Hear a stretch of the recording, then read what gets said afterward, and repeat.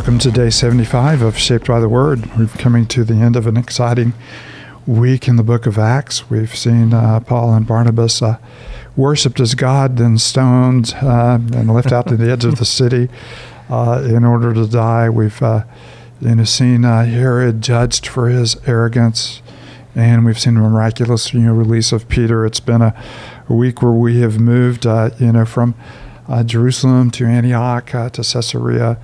And now we move back to Jerusalem as a critical time in the church. We've talked about the wonderful freedom, that the church experienced in Antioch. Even when Barnabas and Peter were there, Paul tells us later in Galatians, they enjoyed living in a Gentile culture until people came from Jerusalem, and they got a little tense. And here you find people coming from Jerusalem and being very disruptive to the freedom, at Antioch. So here's the first critical theological issue. Must a person become a Jew in order to be a follower of Christ? And this is going to be a tough question. It's going to be a question that will dog the early church for generations to come. Yet the apostles, the disciples, the elders in Jerusalem act decisively. So this is one of the most important sections, in the book of Acts as the church decides how do we bring Gentiles into our family and what must be required of them in light of what God has done in their hearts and lives. So before we dig into this wonderful text, let's offer ourselves in the moment to the Lord. Father, thank you for another week reading your word in community. We thank you for the joy that we have of simply entering into a good story, but we thank you that this is more than a good story. This is the story that brings all the loose ends of our world together, that makes sense of the world that we live in, that calls us out for our waywardness and our distance from God and calls us back into relationship with Him. We thank you for every good gift you have given us in Christ Jesus. We thank you for the wonder, the imperfection, the boldness of the early church. May you revive her spirit in us as we read your word and are shaped by it. It's in your holy name we pray. Amen. Acts chapter 15, one of my favorite passages in the New Testament, with about 700 other favorite passages in the New Testament. Certain people came down from Judea to Antioch and were teaching the believers, unless you are circumcised, according to the custom taught by Moses, you cannot be saved. This brought Paul and Barnabas into sharp dispute and debate with them. So Paul and Barnabas were appointed, along with some other believers, to go up to Jerusalem to see the apostles and elders about this question. The church sent them on their way.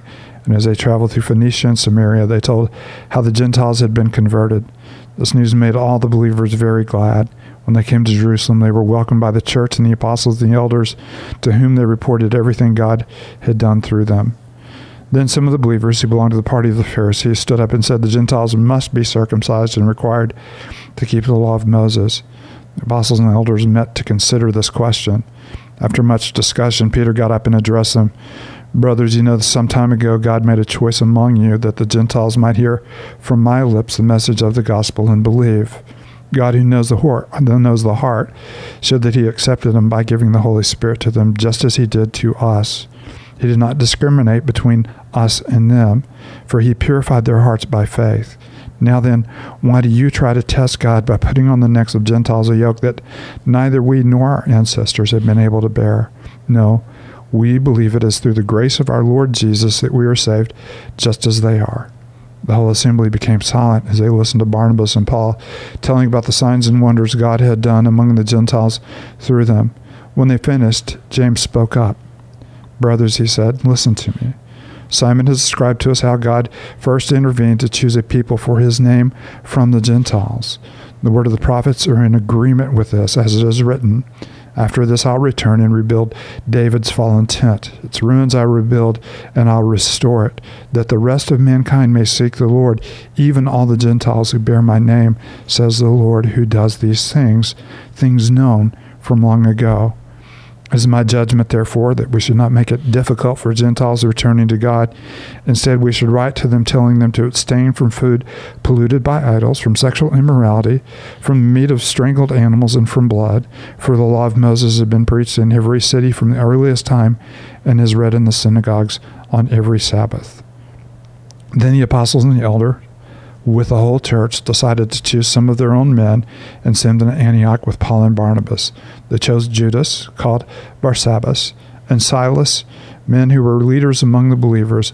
With them they sent the following letter. The apostles and the elders, your brothers, to the Gentile believers in Antioch, Syria, and Cilicia, greetings. We've heard from some that some went out from us without our authorization and disturbed you, troubling your minds by what they said. So we all agreed to choose some men and to send them to you with our dear friends Barnabas and Paul, men who have risked their lives for the name of our Lord Jesus. Therefore we are sending Judas and Silas to confirm by word of mouth what we are writing. Seemed good to the Holy Spirit and to us not to burden you with anything beyond the following requirements. You are to abstain from food sacrificed to idols, from blood, from the meat of strangled animals, and from sexual immorality. You will do well to avoid these things. Farewell. So the men were sent off, and they went to Antioch, where they gathered the church together and delivered the letter. People read it and were glad for its encouraging message. Judas and Silas, who themselves were prophets, said much to encourage and strengthen the believers. After spending some time there, they were sent off by the believers with the blessing of peace to return to those who had sent them. But Paul and Barnabas remained at Antioch, where they and many others taught and preached the word of the Lord. Sometime later, Paul said to Barnabas, let us go back and visit the believers in all the towns where we preach the word of the Lord and see how they're doing. Barnabas wanted to take John, also called Mark, with them, but Paul did not think it wise to take them because he had deserted them in Pamphylia and had not continued with them in the work. They had such a sharp disagreement that they parted company. Barnabas took Mark and sailed for Cyprus, but Paul chose Silas and left, commended by the believers to the grace of the Lord. He went through Syria, Cilicia, strengthening the churches. Half of the passage makes us very glad, and the second half makes us very sad, but God's grace is even at work in the sad moment in the separation of Paul and Barnabas that would later be reconciled and later come to a rich reconciliation. But not only that, you've kind of doubled the front of the gospel. So God is even working through tragedy, human disagreement in order to accomplish his purposes. And you see that. Interesting, the Jerusalem Council is very interesting, that you can take all of Leviticus and you can kind of bring it down into 4 rules. Yeah. The Jews are saying, no fair, we've been keeping these laws all of our life, and now all of a sudden the Gentiles come in and you just give them 4. But the whole thrust of it is to allow the Holy Spirit to work in the lives of the Gentiles, to conform them into the image of a people who love God with all their heart, soul, and mind, who are, after the heart of the Lord and after the heart of the Lord Jesus Christ, and not to emphasize legalisms as much as they're emphasizing, the work of the Holy Spirit. Obviously, in the letters that Paul will write later, there are a few more rules than these 4, and he has a different view on some of these rules in some of the letters that he writes. A little bit later, he relaxes some of these rules, and there are others that he expands upon, a little bit as he writes, to believers to encourage them in Christ Jesus. So, what are some of the things that stand out in the Council of Jerusalem, or in the events leading up to the Council of Jerusalem? Yeah, I think it's interesting to me that in verse 5 it says, then some of the believers who belonged to the party of the Pharisees stood up and said, the Gentiles must be circumcised and required to keep the law of Moses. You just don't usually think of those two things put together, the believers who belong to the party of the Pharisees. And I think that's one of the things you kind of see being worked out in the early church is, you had a lot of young believers and a lot of, as the gospel was spreading, a lot of discipleship that needed to occur. And I think sometimes we expect people to come to Christ, get saved, and life, they're just mature. It's like, oh, finally they'll leave behind all that stuff. And it's just fascinating to me that we're seeing the kind of the growing pains of the early church, as they continue to thrive, and thousands are being added. They're having to work out these theological differences, but also what does it look like then? Can a believer still maintain fellowship in the, parties of the Pharisees? Like, is that possible? And if so, then what does it look like when it comes to keeping, circumcision and these other, laws? It's just kind of a fascinating discussion. No, it is all the way through. And sadly enough, I think I probably would have been part of the party of the Pharisees. depending on, I guess I'm a Gentile, so I probably would have been raised somewhere pagan. But I guess, but anyway, that my heritage is not really. I was going to make a joke about really your hometown, but I decided not to. But, having read the Old Testament, I would have looked for, greater continuity with the Old Testament. And so there's a wonderful continuity, discontinuity. In other words, the New Testament is a continuation of the Old Testament story, but it is the Old Testament story as seen through its fulfillment in the purpose, in the person of Christ. Mm-hmm. So many of the Old Testament rituals, which were leading to Christ, have been set aside for their greater fulfillment in Christ.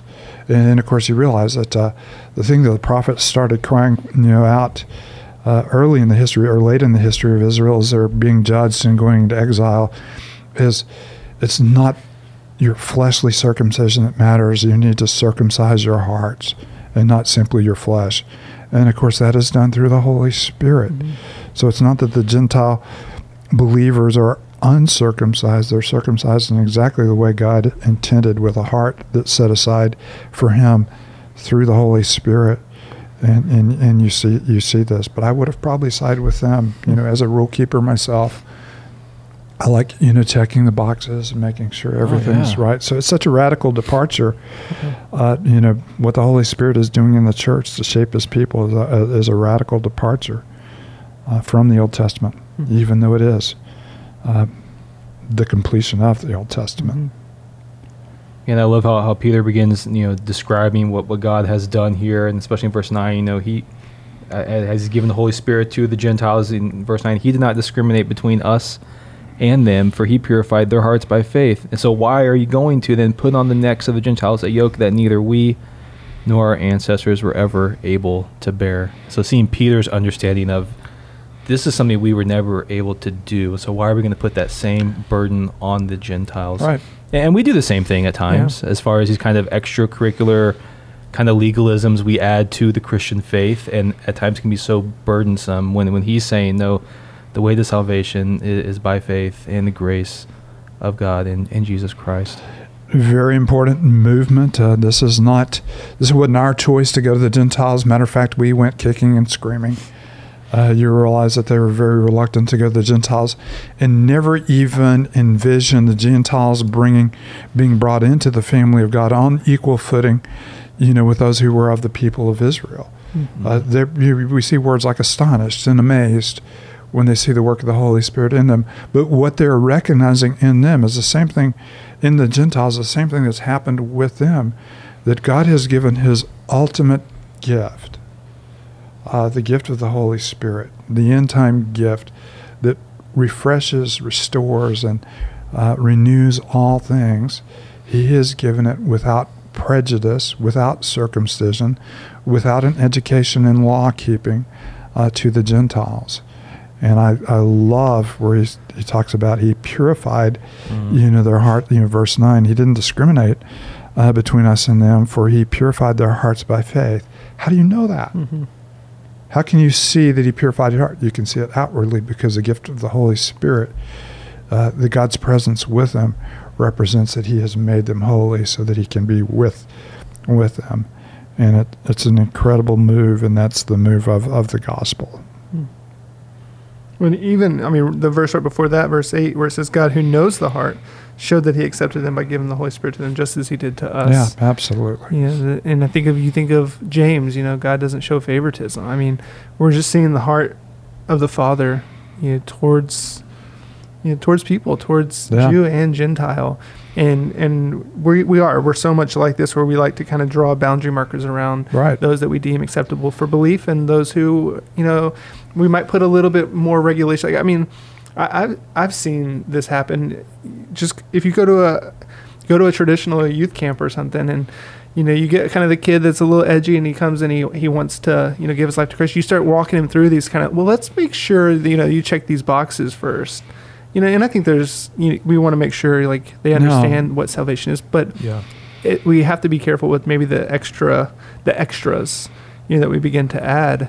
And I love even what they do here, and it's just kind of funny what they choose, but they don't shy away from still calling the believers to holiness. No, Yeah.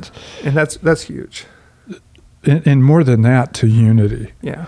The things we're asking you to do are not because they're important in light of the law. They're important for the sake of fellowship.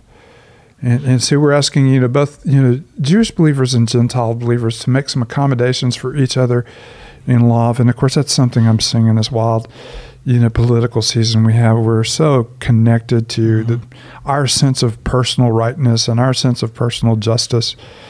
And the issues we stand on are usually very important issues, but the way we stand on those issues is a denial of the fellowship, that we ought to have with one another in Christ Jesus.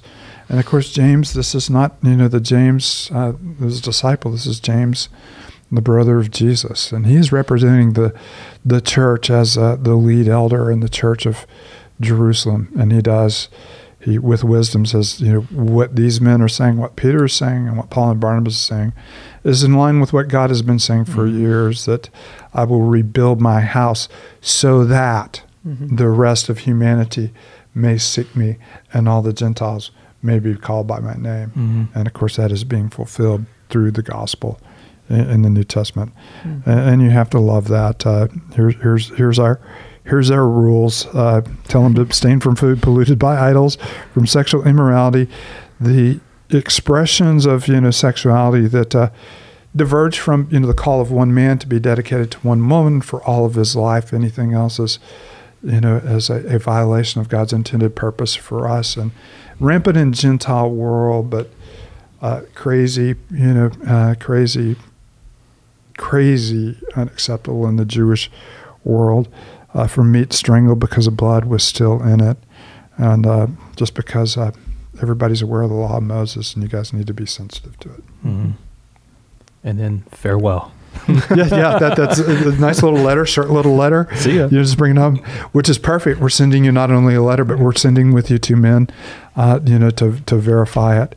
And, Silas and Judas. And Silas, of course, will be Paul's, partner at the end of the chapter in sharing the gospel. What an unfortunate guy named Judas, whose nickname is almost Barabbas, Barsabbas, Judas, and what a bummer of a name in the early church. But what a cool start to the letter. Yeah. The apostles and elders, you're brothers. Yeah. In the scene of the gospel, they are now brothers. Despite the differences they may think they have, the gospel has united them and causes them to kind of lay down their rights and their arms for the sake of one another. Yeah. Kind of interesting that it starts with the argument from the apostles, but they leave it in the hands of the elders. Well, I love Paul and Silas then, united. You have kind of the minister to the Gentiles along with the representative from the church in Jerusalem that's affirming these things together, going back to strengthen Gentile churches. I just love that portrait of unity and of discipleship. Yeah, and what a great picture of ministry, strengthening and encouraging the church. And then, of course, you begin this chapter with Paul and Barnabas in sharp dispute with those who are coming in and demanding, legalism. And unfortunately, you have them with sharp disagreement by which they part company. And we've already alluded to that. That makes our hearts sad that two of our heroes are parting ways, but it also reminds us that even in human frailty and human difference, God is working to increase the effect of the gospel as you have two missionary groups and not one. And of course, you will see Paul and John Mark unified at the end of the book of Acts in a wonderful way. And of course, Mark will give us one of our earliest gospels, the book of Mark, as well. So it's been a fun journey. Heavenly Father, thank you for who you are. Thank you that you have purified our hearts by faith so that you can dwell with us through your Spirit. What a great gift we have. Lead us to walk with you in a way that neither quenches or grieves your Holy Spirit nor destroys the fellowship we have with one another. It's in your holy name we pray. Amen.